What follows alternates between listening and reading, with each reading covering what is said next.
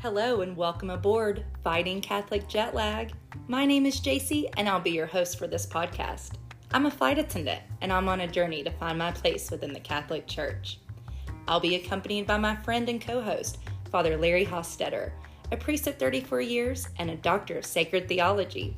He's a Catholic University president, and for our discussion, he'll serve as spiritual ground control to keep things on course for our flight back to faith. We'll be navigating through difficult and uncomfortable issues, so prepare for a bit of turbulence along the way. There won't always be easy answers, but no subject will be off the table. If you're ready to explore your own doubts and questions and reclaim your faith with us, then sit back, buckle up, relax, and enjoy our flight to faith. Cracks me up every time. Hey, welcome to Fighting Catholic Jet Lag. I'm JC Hartz. And I'm Father Larry Hostetter. And we love Catholic stuff. We sure do. This is the podcast where we explore Catholicism, especially for those of you who might have questions or maybe even be a little skeptical about who we are and who we claim to be. Who are you? I'm Father Larry Hostetter. Yeah. Who are you? I'm JC Hartz. I'm glad you asked. Well, thanks everyone for coming back. This is what, week 2? This is our second episode. If you haven't listened to the first one, don't bother. I did a lot of uncomfortable laughing. I think you need to listen to it, if only to see that everything can be improved upon. But I thought you did great. Well, Father Jim said I did good.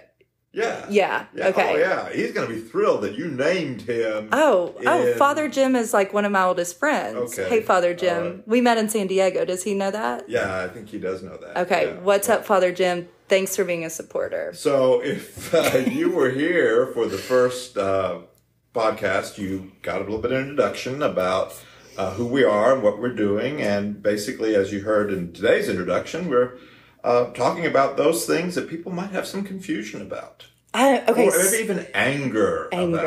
And dissent. Well, speaking of confusion, a perfect segue, thank you. I couldn't have said it better myself. I have been so excited to tell you about what I've been diving into Catholicism-wise. Yeah, tell me. Yeah, okay. Since we met last week. I know. So, I recently discovered that our current and our last first ladies are both Catholic. Did you know Melania was Catholic? Yeah. How did you know that? I think when because I had no idea. And her husband visited Pope Francis. So they went to see him? They did, and she was all decked out in black with the veil on, as is typical when the tradition. Most people don't do it anymore. I mean, you have to. But I think spouses of heads of state and heads of state it's like do it. First communion chic. Yeah, they wear it. But by the way, did you know that typically the tradition has women in black in there, except for maybe a few exceptions. Maybe there's more than 2 exceptions.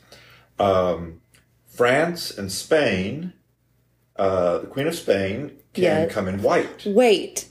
Do you know who the Queen of Spain is right now? No. She is a doll baby. Her name is, I can't even think of her name, but you see, she's splashed over all of the gossip mags. I mean, she's a doll. So thank you for bringing her back up. to your question about how did I know that Melania was Catholic? Apparently you saw it on TV. I saw it on TV and they mentioned it. It was on the internet. She and the Pope had a little side conversation. Did they have a kiki? That it was a little bit of a, people were wondering what they were talking about, and they were doing their Catholic President stuff. Trump was left out of the conversation. So, what do you think they were saying? Just like peace be with yous and stuff. Well, actually, you've met a pope. So what did you talk about when you met the Pope? I just said, hello, Holy Father. And he's like, oh my gosh, what's up, Father Larry? This was St. John Paul II when I was in Rome doing my studies. It was a custom. Anybody could request to join him for his private mass. Really? Yeah. It was, you just wrote a letter to the secretary, and my parents were visiting, and I think it was my 10th anniversary as a priest, so this would have been 24 years ago. Wow. And I sent the letter and I said, my parents are going to be here. You don't know when you will be invited. You get a phone call the day before and they say, be at the bronze doors at St. Peter's at 5 o'clock in the morning. We were there with another group, very small group of people, and we were led up to the Holy Father's private chapel. I was able to concelebrate, and my parents were able to sit in the pews and celebrate the Mass with the Holy Father. It was really something extraordinary. Okay, that's incredible.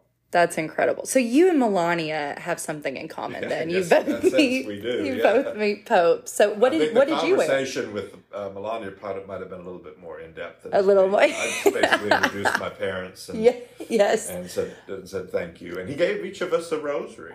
Really? Yeah. Okay, if I introduced my mother to the Pope, I would submit my place as favorite daughter.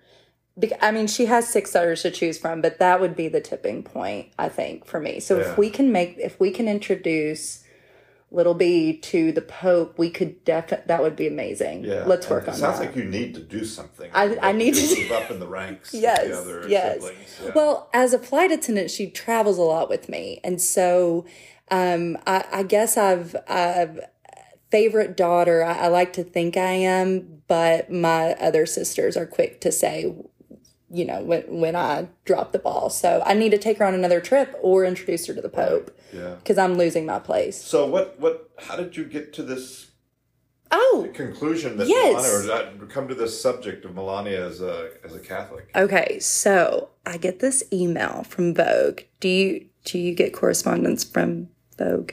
No, don't anybody sign me up, please. Well, you should. So I get an email from Vogue, and it says, our July cover star is Dr. Jill Biden. So, I lose my mind. And, of course, Dr. Jill, friend of the faithful, she's like us. She's Catholic. So I started wondering, I wonder if, there were other first ladies that were Catholic. And Melania Trump was the first Catholic in the White House since our boy JFK. Right, Jackie Kennedy. Yeah. Yes. So that to me was pretty wild. But so they're both, they're both Catholic. They're both kicking it in the White House and representing us all. I wonder where they go to Mass. I think I'm not sure where the parish is, but if you go to Washington, D.C., and you go to, I think it's St. Stephen's Church there near Georgetown, there's where the Kennedys went to Mass every Sunday. There's a little plaque in the pew that this is where they sat every Sunday when they attended Mass. That's incredible. Well, Dr. Jill, I'm not sure where they go. We need to find that out. We'll find out for the next step, and we'll let you know so we can, go fangirl. I'm dying to know who their confirmation saints are. I mean, we all got them. Who do you, if you had to guess, who do you think Melania chose as her patron saint? Well, I think I have no idea, and I don't know if she would have had a confirmation name that was different from Melania.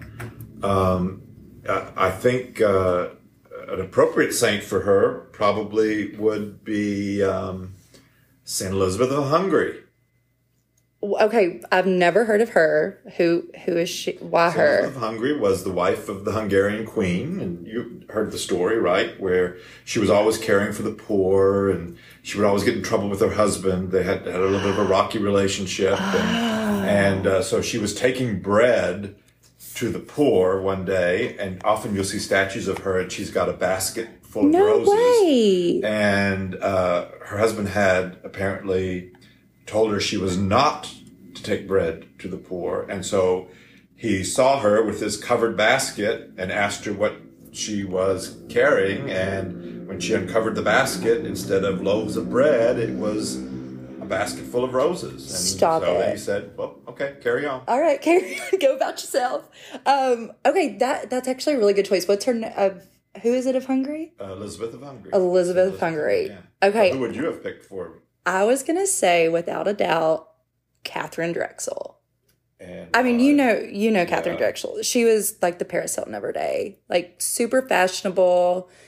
She was so cute. She was always on the cover of every magazine. They didn't really rich have girl. magazines in her day. Probably not. Okay. She was in a lot of the social written papers, on all of the cable. She was a socialite. She was a socialite. That's the word I'm looking for. And she was to inherit a lot of money. Mm-hmm. And then she opened a convent with it. But she had really cute shoes. And so I thought she and Melania had a lot. I don't know what kind of shoes she had, but she did become a nun instead. She did become a nun instead. And used that wealth to build orphanages, schools, hospitals all across the country, especially for the poor. She had great hair. And for the minorities. She wore a veil, so I don't know what underneath her hair it looked like.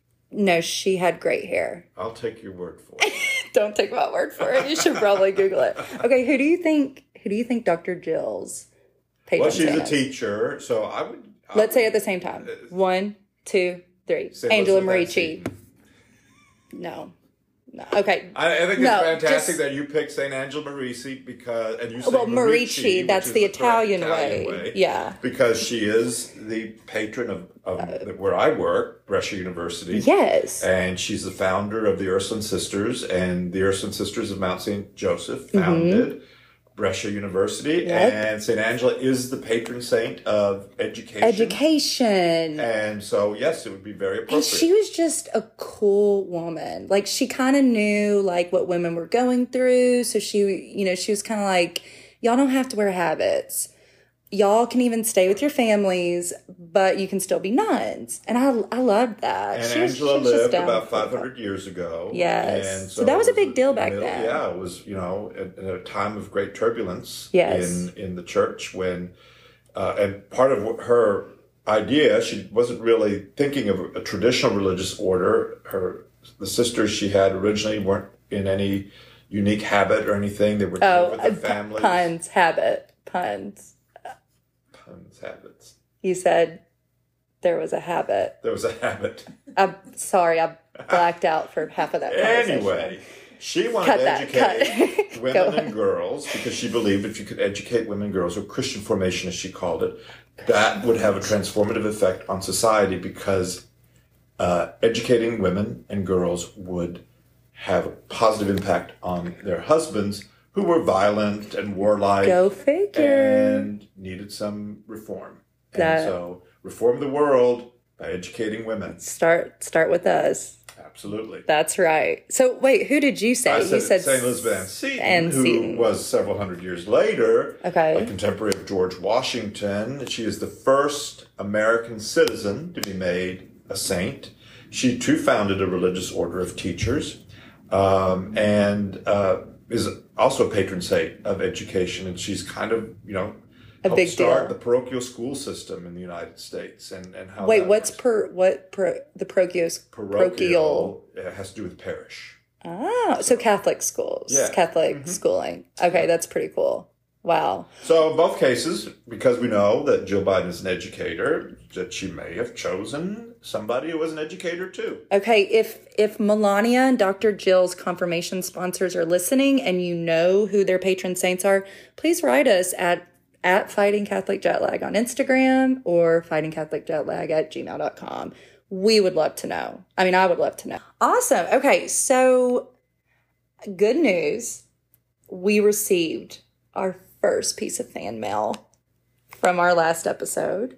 And it's actually a question for you. So I'm ready. We are taking your questions. And if you have any questions for us, comments, concerns, anything you'd like us to answer, go ahead and send us an email at fightingcatholicjetlag.com. So yeah, are you ready? Yep. Yeah, okay. And sidebar, if you write to us, please make sure you include your name. Our email is fightingcatholicjetlag@gmail.com. Make sure that you include your baptismal name. That's good to know. We got to know who we're talking to. Where you're writing from.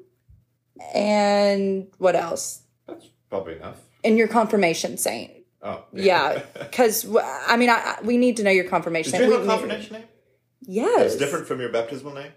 Absolutely. So let me hear this question. Okay, I've ready? not heard this yet, so who knows what's coming. Okay, so this is from Ben Hart's. That's your husband. Okay, my husband. And his patron saint is... Actually, do you want to guess? St. Benjamin. No, actually. Come on, you know this one. Alfred. No, this is a common one.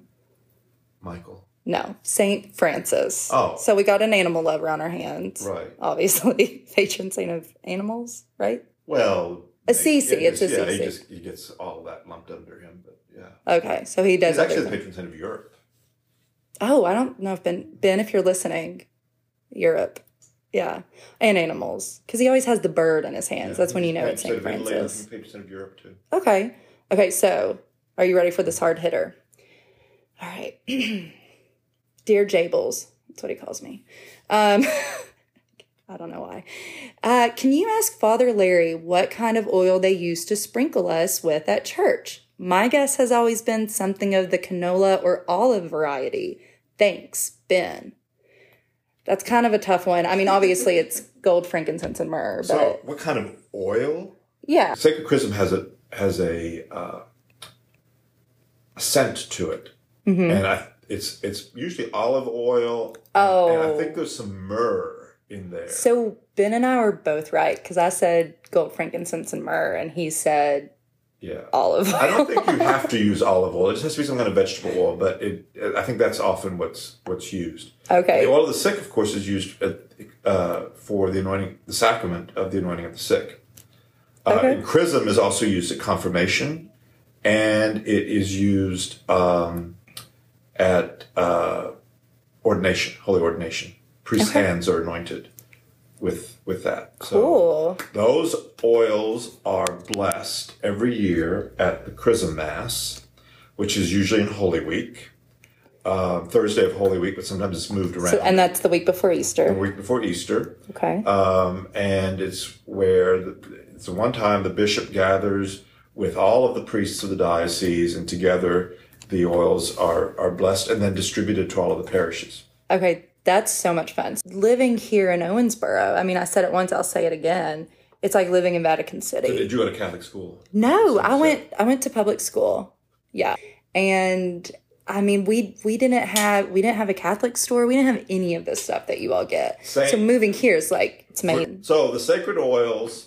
Sacred oils are from the Ohio. Feature that we're going to have every time we have our podcast called "Keeping Up with the Catechisms," spelled with a K, like so, Kiki. Right. Yes. Yeah. So do you want to tell them? We might get a cease and desist letter for that. No, they're off the air. Okay. It's ours now. So keeping up with the catechisms. So do you want to tell them what a catechist is? Well, so catechism is a collection of the kind of essential Catholic teachings, and there's a big book that is called the Catechism of the Catholic Church. It was published. Mine. It was under John Paul II, and I want to say it was in the 90s when it was put together, and it just is a compendium of everything that we believe as Catholics. It's a what? A compendium, a collection. Right. Oh, a collection. Yeah. Got it. Yeah, you had to explain to me what Kiki means, so I know, we are so on different. I'll have to explain to you what a compendium is. Yeah. Compendium. Yeah. Okay, so it's a collection. It's a compendium of some stuff. Okay, well, cool. Well, we'll get to that in a little bit. And well, I thought that was it. Wasn't it? No. Oh, we got another. But we're gonna take a break for a second, and okay. But we'll get to keeping up with the catechisms and our subject in just a minute. All right. Ready to talk some sciencey stuff? Sure. Yeah? So now we're getting to the content. All that. Yeah. I'm learning about podcasts, folks, that you're supposed to have lighthearted banter at the beginning or lighthearted banter. Kiki, as it's called nowadays. I'm still not sure I'm using that correctly, and I'm not even sure I should be using that word, but I'll look it up later. So supposed to have lighthearted banter before you get to the content. So we're not kind of getting to the content. So I love that you call it lighthearted banter. Like, check. Yes, you're right. Well, yeah, here we are. My notes. Okay, cut that. Anyway, so are you ready to dive in today? Today we will be talking about science in the Catholic Church. Are you ready? Sure. Okay, I don't know if I'm ready for this conversation. So do you think most people think that the church is anti-science or that there's a relationship between science? Our producer's nodding her head. Yeah, well, it's definitely one of those things that it's like you don't want to talk about because I think it's kind of like some stories you read in the Bible where you're like, there's no way this could happen, or did it happen? And and if you question it too much, you feel like you're going against God, or like it's a little sacrilegious, or you're going to find out something that you don't want to know. Like what? So in terms of science, I'm thinking like the Big Bang Theory and evolution. And I mean, I went to public school, but it was a pretty Christian town. And I remember, going over evolution, and it was still like, all right, we're telling you this, but obviously we came from Adam and Eve and God. But I'm like, could the Big Bang have happened and evolution, but God made the Big Bang and evolution? I don't know. So, and then our friend Carrie, friend of the pod. Hey, Carrie. I'm sure you're listening. Hi, Carrie Turner. We love you. Well, Carrie was telling us, she's like, my parent, she grew up going to Catholic school, and then my husband went to Catholic school, and they were taught similar things where it's like there was definitely a separation. So I'm kind of scared to jump into this today. I'm interested in hearing your opinion. Well, we had this as a group discussion with our Halflix group that we talked about in the first episode. So yeah, we talked about this with our group, and as we explained kind of in the last episode, so you and I kind of teamed up and with our group of friends, group of 30-something Catholics. Well, there's 10 of us in our 30s, and we're just trying to understand how our values align with the Catholic Church. And so our group, we're Halflix, and Carrie came up with that name, and we meet once a week and kind of just go over this stuff. So we did talk about science, and that was so interesting. And I was so shocked, honestly shocked, because I've been as a priest. I said last time I've been ordained 34 years. 31 of those years has been in education. I've taught high school, and then obviously my own education, and then here at the university as a faculty member. And then now in administration. As the principal. As the president. I would never want to be a principal.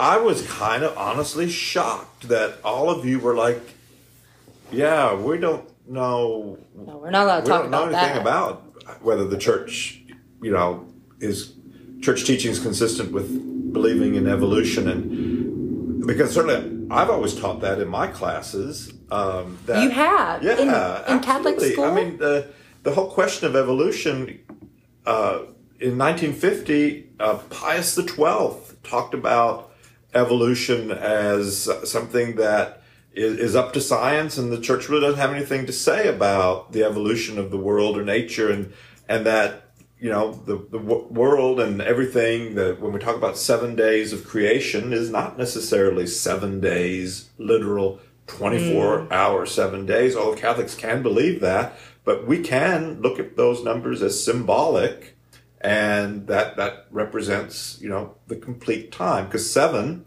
is a number that exists frequently in the Old Testament and also the New Testament, and it means basically perfect.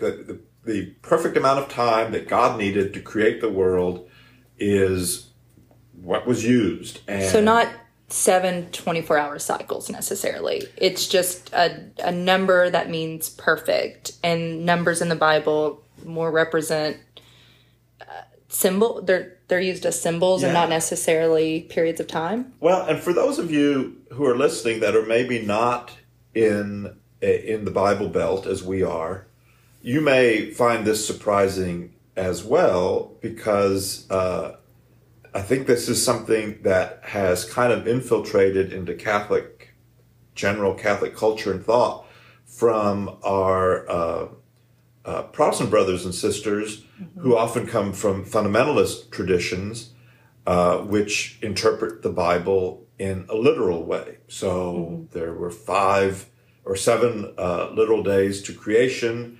Noah's Ark and the flood happened exactly as described, and the world is only a few thousand years old. But science tells us that the universe came into being about 15 billion years ago through the Big Bang that you talked about. And that is not inconsistent with Catholic thought. Why couldn't God bring the universe into creation through a Big Bang? Makes perfect sense to me. Yeah. I mean, it makes sense to me too. And there had to be something that created that Big Bang. So I don't think it's turning away from God to say that science exists. To me, something has to create science. Right. And that's God. So are you saying that these two truths can exist at the same time, science and God? Yeah. John Paul II wrote an encyclical in 1998. St. John Paul II. Know him, the next word.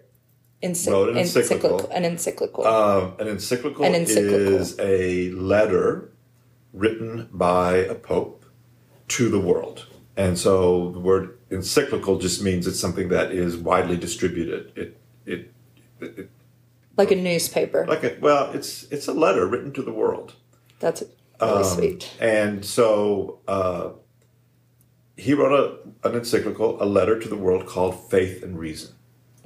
And the opening line of that, I wrote it down earlier. I did have an inkling that this is what we were going to talk about today, but the opening line of this, I can't find it. Talk amongst yourselves again. No, it's okay. She can just say Here it is.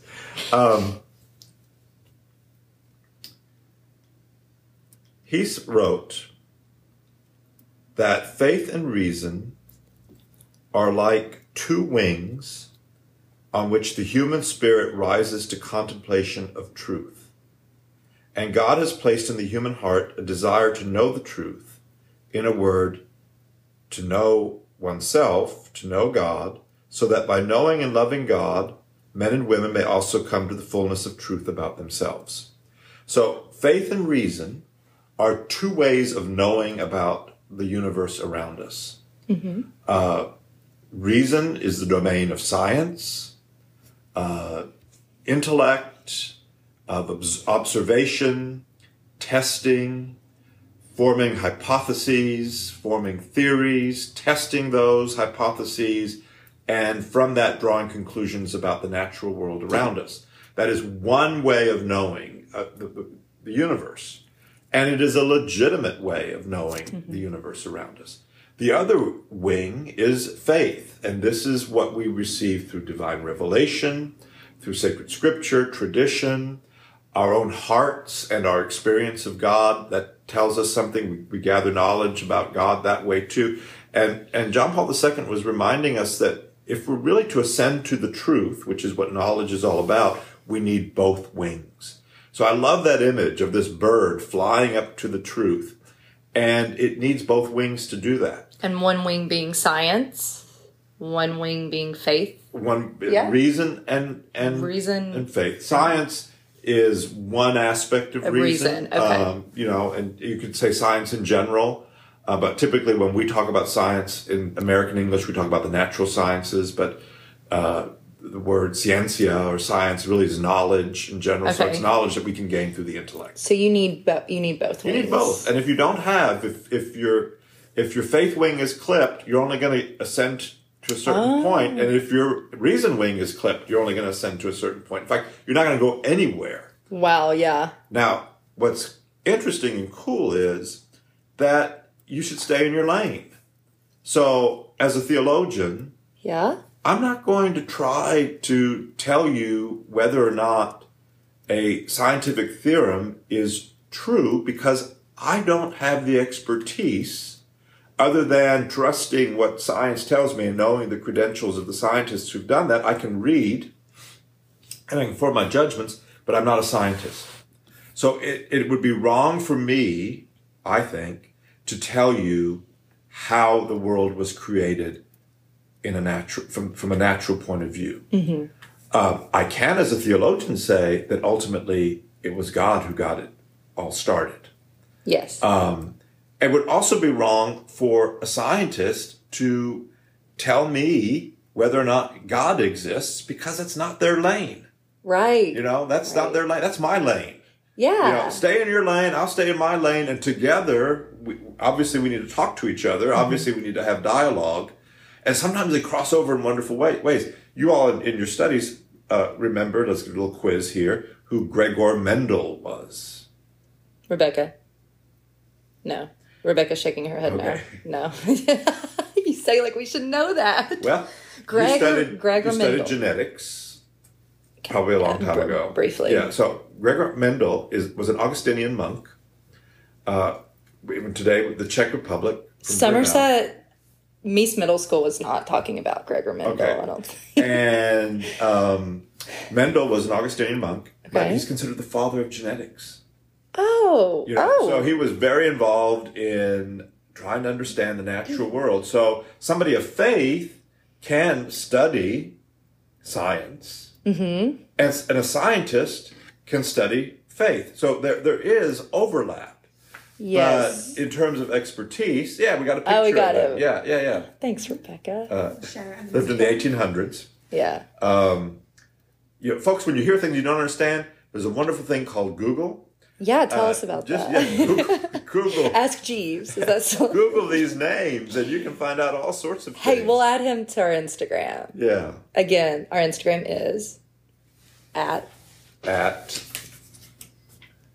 Fighting Catholic Jet Lag. And I do again want to say that I have very little, if nothing, to do with whatever appears on the Instagram. So there's nothing that contradicts faith and reason. They should work together to get us to the truth. I like that you said that. And I think it's maybe brave for anyone to say that some people should stay in their lane. And I want to hear you clarify because I know how I think you're meaning it, which is, if I have a strong faith and you don't come at me and try and talk me out of it. Right. And I'm not going to talk you out of your science, but we can mingle with our ideas. Yeah. Does it make you uncomfortable if you were around someone without faith who believed in only that wing of it, the science wing? Would that make you uncomfortable? No. In fact, the best conversations I've ever had were with people who profess to be atheists. Yeah. They're often much more open-minded than my fellow Catholics. I'd have to agree with you. Because part of that is that they are willing. Very few of them are just saying whatever you have to say is irrelevant. Yeah. They understand, at least from the point of view of human experience, that there's a legitimacy to what I'm saying, at least for me. Yes. And it opens you more up into your faith. Right. Hearing those questions, and it makes you think about things where you wouldn't have to answer them otherwise. So, yeah, I agree with that. And by saying you're in your lane, I'm not saying that people shouldn't talk to each other. I'm just saying, and the church has made this clear, and when it talks about evolution, is we're not going to try to do science. Yeah. Well, that's not our job. Hey, I've got to say though, as a Catholic, I definitely appreciate hearing someone who's way more religious than me saying, "I'm not going to try and talk you out of your science." So, thank you for that. Which is what I think is what you meant. Theology and the Catholic Church depends on those who do science, and it informs how we look at things. Yes. Okay. I'm glad you brought that up. So, one of our producers and our director, Lauren McCrary, her husband, Chris McCrary, he's a scientist, and he introduced us to CatholicScientist.com, I think is what it's called. And it's so cool. It's all kinds of Catholics who are scientists who believe in both of these, who they've created their own lane somewhere in the middle. And so Chris introduced us to that, and we can link it in our Instagram. But yeah, I'm interested to hear if anyone, if there's anyone who is in the science community and is also faithful, how do you join the two? I would love to hear more about that. So how do you do that? How are you doing that with, for instance, evolution. So that's a big one. Yes. And that was what you said, even in your public school. Even in public school. It was like, yeah, we got the Big Bang and evolution's something, but we're not gonna, And again, like I said, it shocked me that there were Catholics who didn't know. So wait, do you believe in I think evolution is a perfectly acceptable and reasonable theory for understanding how life came into being in our world and continues to develop and evolve. So did we evolve from Adam and Eve, or did we evolve from monkeys? Okay, so that's a really important question, because in terms of what we say about evolution, the church has always deferred to science on that, in terms of the age of the earth and how life evolves in the world. But there are certain non-negotiables that we cannot, as Catholics, and really don't impinge on evolution. So the belief that God is creator of all. Okay, that's one. That's one of them. The belief that we came from a set of parents that we call Adam and Eve, and it's through them that we've received, our own humanity, and also that we're, part of original sin, which probably needs to be a future episode to talk about original sin. Write it that down. means, yes. because that takes a little bit of time. Yeah. We cannot believe that evolution is the cause of our soul, our spiritual nature. We're embodied spirits. Physically we evolve, but physically our human bodies have evolved. Evolved. Yeah, that's pretty clear. We have an appendix that's basically useless, and that people think at one time, had some use. We have wisdom teeth that we don't need anymore. We have canines that probably were used to rip flesh off of bone at one time. We don't need that anymore. In fact, I was watching a YouTube video the other day, and there's an extra muscle there's a muscle in the forearm that a lot of people don't have, or some people don't have. You can look that up on the internet too. Yeah.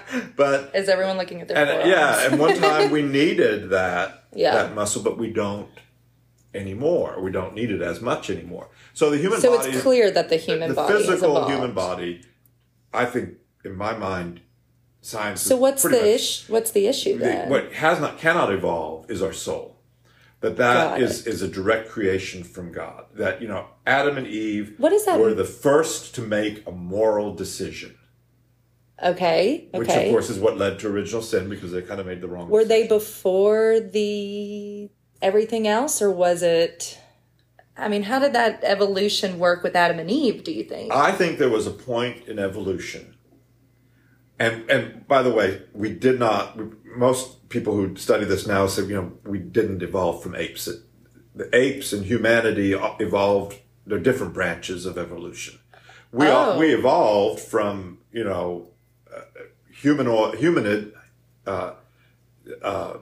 species that eventually became human. And, at one time there were multiple types of humans in the world, including the Neanderthals. And then last week they just discovered a new skull of I think they're calling him Dragon Man, and they think that might be another branch of human beings that has died out.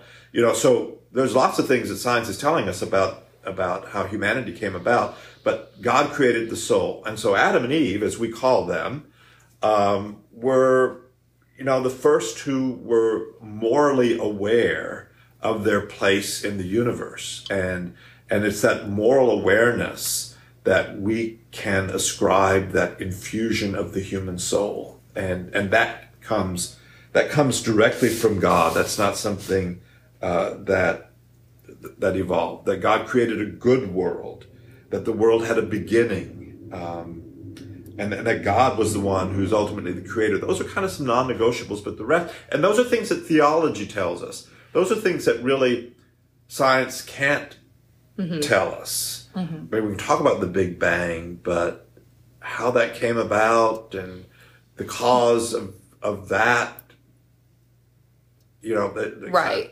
Science is kind of at a loss, but that's where theology can step in and say, hey, let me tell you about. Right. I mean, these are such great points. What do you mean exactly the soul doesn't evolve? What does that look like? What does that mean exactly? Well, that the soul is not a product of evolution. Got it. Okay. I think in the sense that we as human beings develop and we become more morally aware over time. I mean, there's certain things that we would find abhorrent today that our ancestors did just 100 or 200 years ago. So in that sense, I think there's a moral evolution to the human person and human society. And since we're body and soul, that we do evolve in that sense. But the soul is not the product of evolution. Got it. The human body is. But at one point, in the mind, we were infused with the soul. Wow. Okay, that's interesting. So we're evolving. As Catholics, we're allowed to accept evolution as a theory that helps us to understand the nature of life in the universe. As a Catholic, you are also free to not accept that because it's a scientific theory, and ultimately our faith isn't rooted in science one way or the other. Wow. You can't, as a Catholic, say, I no longer believe that God exists, or I no longer believe that there's a difference between the material world and the spiritual world. Right. Those are hard and fast. Those are hard and fast. Okay. Those are kind of our non-negotiables.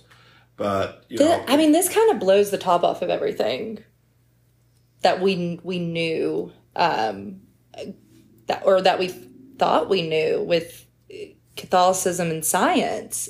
Just knowing that we're open to interpret it in different ways. We have our guide of what is our non-negotiables, which is God created it all, and there's a difference between what you said, the material world and the spiritual world. But we are free to dissent then, which I think it... Dissent from what? Dissent in our beliefs and our understanding of how science works. Well, that wouldn't be dissent so much. I mean, dissent is often it could be dissent that you disagree with, but it's dissent from a scientific theory, not from a religious doctrine. Right. Well, I think for a lot of us, we don't know what we're allowed to believe. We don't, is science roped into that? And so it's sounding like we have the freedom to choose what we believe with that. As we go through these podcasts, I think it'll become clear that there is very little in terms of all of human knowledge and in the knowledge that we have from faith where we say, this is a non-negotiable, this is something that you must believe if you're going to call yourself a Catholic. And I definitely want to hear more about that, about what our non-negotiables are. And the quick and easy way is the creed we recite on Sunday. So when we go to Mass on Sunday and we recite, and I realize I'm speaking to a lot of people who've given up on Mass. So, but there's the recitation of the Nicene Creed, Nicene being the city that it was written in, the Council of Nicaea. Oh, got it. And that one starts out, I believe, in one God, the Father Almighty. Yeah, okay. Yeah. They all kind of start. Hey, we'll post that. We'll post the Nicene Creed. So we can go through it. I think that's great because I know we say it during Mass. We know it by heart. I didn't really know why we said it. That was just kind of nice words. But it's like if you can align your belief system with that, God, the Father, the Almighty, maker of heaven and earth, then you're on the right track, is what it sounds like. It says nothing in there about science. It says nothing in there about a whole lot of things that we make issue out of. A whole lot of moral issues that it says nothing in there about Joe Biden and the Eucharist. There's very little in there about morality, although morality is important because as Catholics we strive for what's called orthodoxy and orthopraxis. So orthodoxy it's from the Greek word right teaching or right thinking, and then did you say orthodoxy, like your dachshund, like my dachshund, Daisy in heaven, yes. Orthodoxy, ORTHODOXY, got it. And it has to do with right teaching. Orthopraxis is right actions or right practice. Got it. So being a Christian means that we strive for those two. We don't always get it perfect, and we often, how we express ideas might be different from one person to the next, but that there is at the core of who we are certain things that we all agree on, and certain behaviors that we all agree on. Yeah. Where we disagree as Catholics is what should be in that list sometimes. So we disagree on the what should be in it. Sometimes. And that's why creeds were written. So creed, that comes from the Latin word credo, which means I believe, were written because there was disagreement about what should be on the list. Wow. And so, especially in the early church, the first few hundred years of the church, you had all these councils of bishops getting together, and they had these violent disagreements. They would put each other into exile and defrock one another because they disagreed over what that's my favorite Catholic is the essentials to believe as a Christian. And so they would get together as a bishop, and when we meet with the bishop next week, he maybe can talk to us a little bit about this, is the bishops as the inheritors of the apostles, as the successors of the apostles, had the responsibility of formulating these creedal statements, but they still fought long and hard over it. So, we all agree that there are certain things that are essential in how we believe and how we act, but we don't always agree on what those are. Wow. Yeah. Or we haven't in history. That's why you have ecumenical councils like Vatican II, when all the bishops get together and tell us, this is what's important for us as Catholics.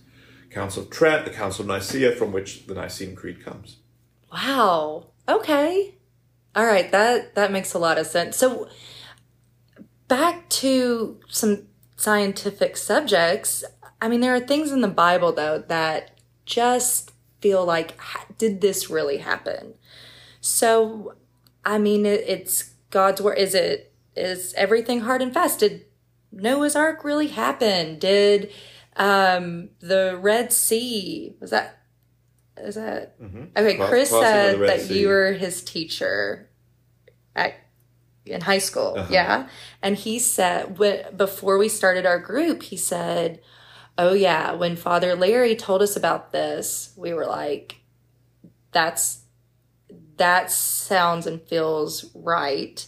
And he had so much trust for you, and he's like, I'll be a part of this group because of your willingness to be like, well, we can dive into that. We don't have to just take it for what it is. So can you tell us a few things that over the years you've maybe been asked about, like Noah's Ark or similar things of, just like 7 days. 7 days wasn't necessarily 7 days. So what are the big ones that you hear a lot about? So just a little bit of background in terms of what Catholics believe about the Bible is that the sacred scripture is inspired. It's the inspired word of God, and it's the inerrant word of God. And so it's important to understand what that means.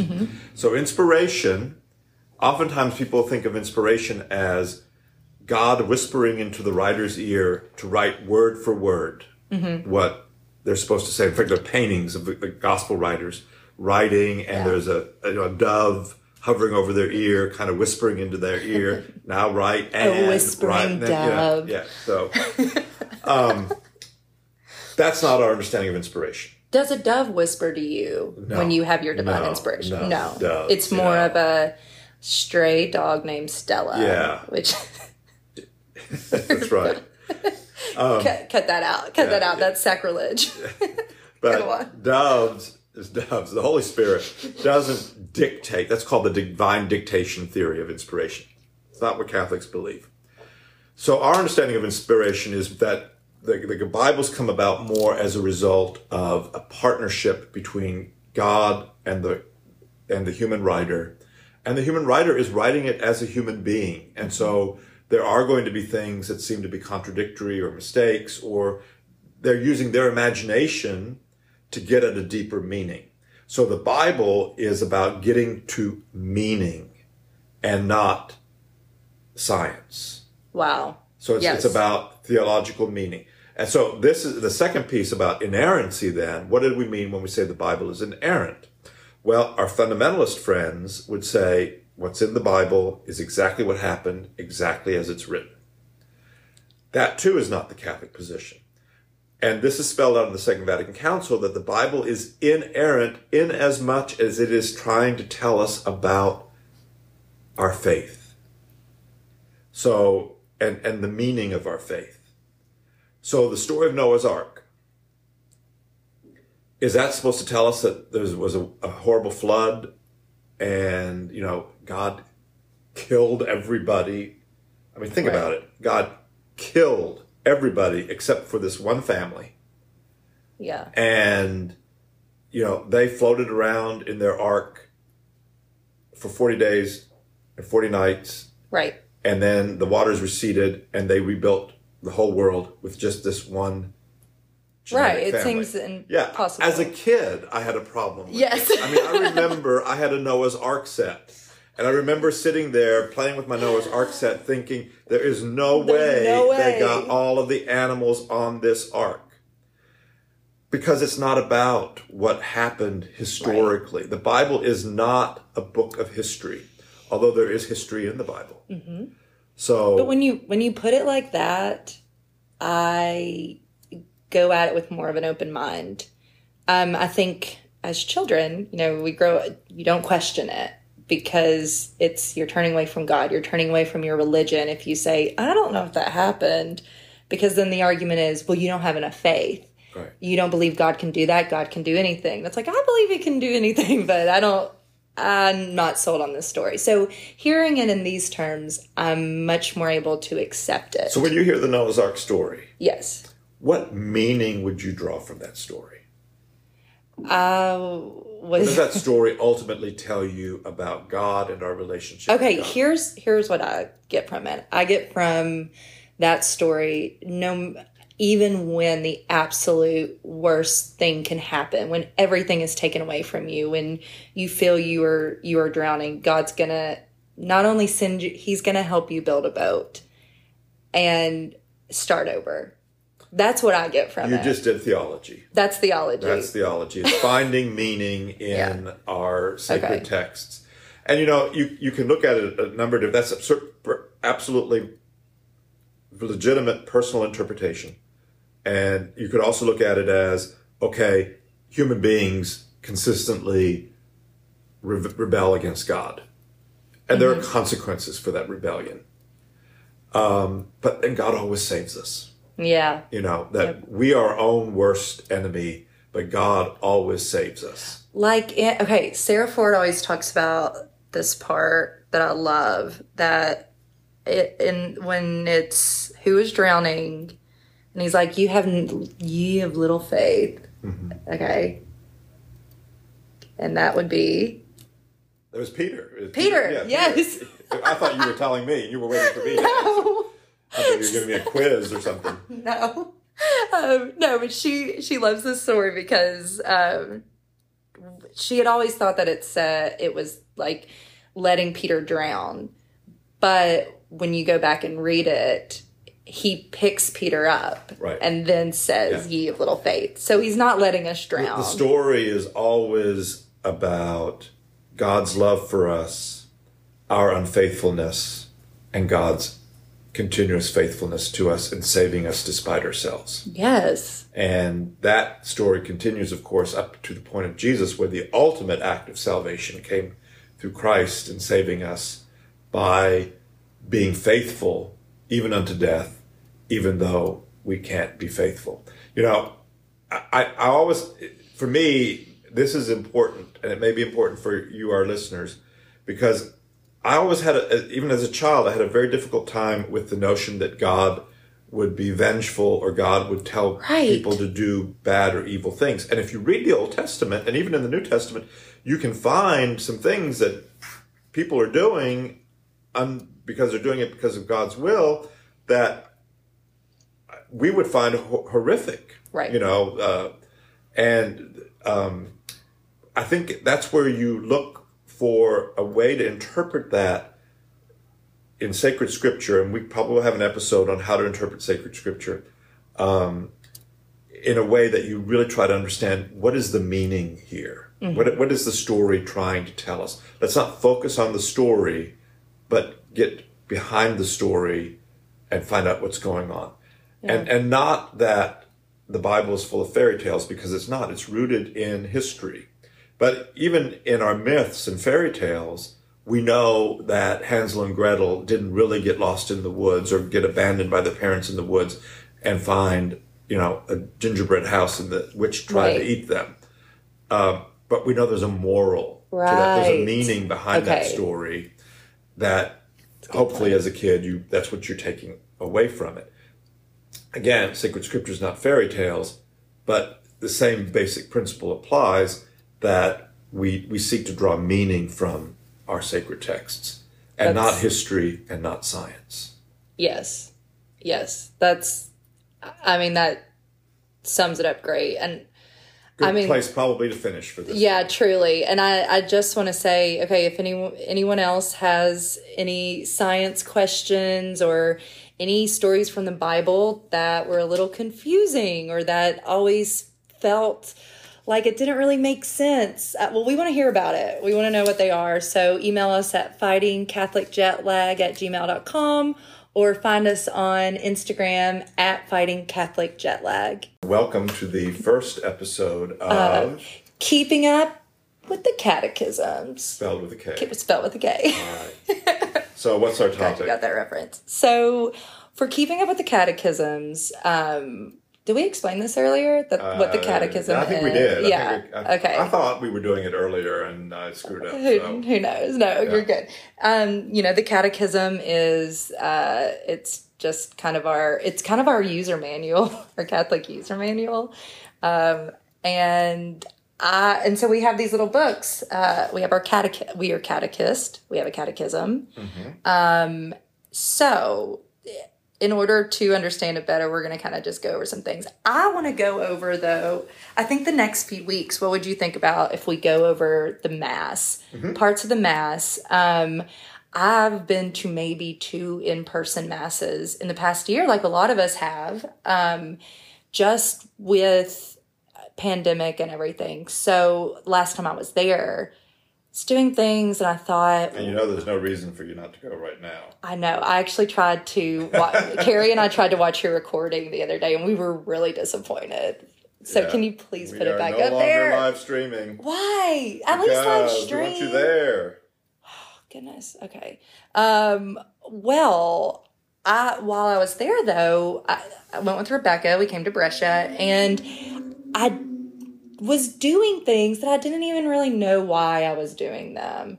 And now my eyes and ears are kind of open, and I'm trying to figure out the why behind it all. And so the other day, Rebecca and I are driving in the car, and she said, that thing you all did at Mass where you cross your forehead, your lips, and your chest. And she's like, what is that? And I was trying to explain, that's one of my favorite parts of Mass. It's kind of like, but then I couldn't even explain it. So I had to Google it and send it to her. So you know the part I'm talking about, right? Right before the gospel. Yes. And so this is when you come up. The deacon or the priest reads the gospel. So we do 2 readings of... On Sunday, it's usually Old Testament reading, and then there's a psalm, sometimes sung. Okay. And then we have the Word of God. Then we have a reading. We have a reading from one of the letters of Paul, often, or one of the other letters from the New Testament. Mm-hmm. And then we have the gospel, which is the 4 gospels are the story of Jesus. And this is a solemn moment because when we hear the gospel, it is a type of communing with Christ. What's the difference between that and what the other people, what you read and what everyone else read? Or it's just the gospels have a level of importance because they're actually about the life of Jesus. Got it. So the others it's all sacred scripture. It's all inspired. Okay. Well, that explains why when you read the gospel, is that what you just said? Mm-hmm. Yes. When you read the gospel, it's a pretty big deal. Right. You come up, we all stand up, you kiss some things. Not to the end. Yeah. Okay. Right. Kiss one thing, yeah. But we're all standing. So we're awake because you all make us stand for this part. Yes. So there's an Alleluia song. It's special, and sometimes in real solemn masses, they'll bring out the incense. Love it. And incense the gospel book. Sometimes the gospel book is a separate book from the book that is used for the other readings, again, to kind of just highlight the dignity of the But it's Gospels. all from the Bible. It's all from the Bible. Okay. Matthew, Mark, Luke, or John. And the priest says, the Lord be with you. And with your spirit. And with your spirit. And he says, a reading from the Holy Gospel according to Mark, Matthew. And then as he does that, he signs the book with a cross. And then everybody signs their forehead, their lips, and then over their heart. And there's a traditional prayer that goes with that sometimes people can do.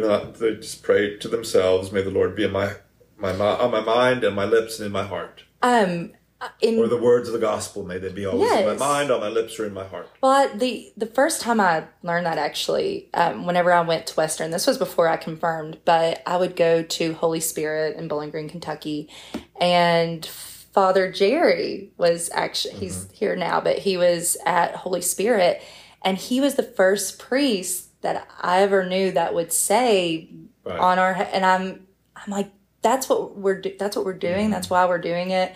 And I thought that was really cool. And I loved that we had that explanation for it. So, but that's optional. They can say that, but we're kind of supposed to know what that means then. Okay. So tell us again what that. May the words of the gospel be on my mind, on my lips, and in my heart. My heart. Yeah. Got it. Or it's not a hard and fast thing. I mean, I should have just asked you, when you do that, what are you thinking? What do you think you're doing? Now that you know it. Because I think sometimes as Catholics, we don't want to get to the point where we're saying, this is what I got to pray now when I do this. No, do you know what we all think it is? So whenever you haven't been to church in a long time, or you're a Creaster Catholic like I used to be, or you're a Protestant, you think you're going for the sign of the cross. Rebecca, it caught me by were surprise. You? Yes. Yeah. I was so, like, what did everyone just do? You're going for that. You're like, oh, I know what's going on. And you can always kind of, because I've been that person before. So no judgment from me. But yeah, I think we are doing the sign of the cross. And then I get so confused I can't even think about it. Right. Yeah. But we are putting that in our minds, our hearts, and on our lips then. Yep. That's beautiful. It's nice. I love that. It's just a way of intentional. Staying connected with what's going on, so you're just not, kind of riding along. Well, and that's what I want to explore with our little our Keeping Up with the Catechism section. But I would like for you to kind of go over the Mass with me, if you would be down to do that in future episodes, because like I said, there's just a lot that I don't really know what we're doing. And if you all want to have something addressed in this little mini-sode of the Keeping Up the Catechism, tell them you know it. You know it. You know the email address. No, you know it. Do you know it? Know what? The email address. Do you know? No, I don't. Yes. Because I'm not responsible for the email address, but it is at fightingcatholicjetlag at gmail.com. That's right. Or you can do something on the Instagram thing too, which again I have nothing to do with. Or send us a dove. Yeah. By the way, they have the first thing on the Instagram. No.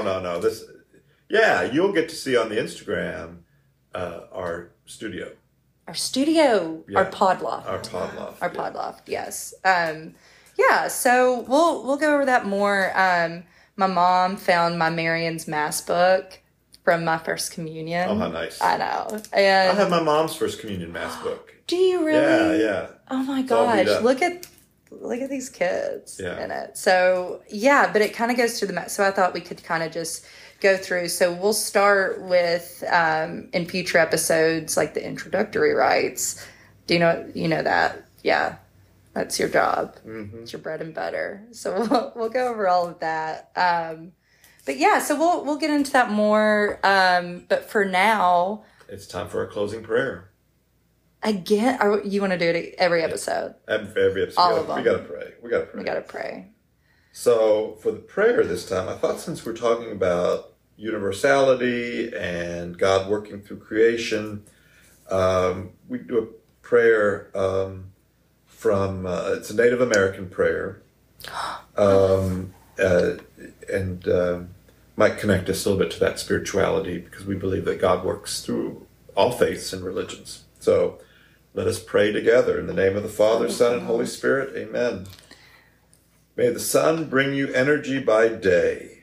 May the moon softly restore you by night. May the rain wash away your worries. May the breeze blow new strength into your beings. May you walk gently through the world and know its beauty all the days of your life. Amen. Amen. So this podcast is ended. Go out and love one another as we have been loved. Amen. And Godspeed. Godspeed. See you next time.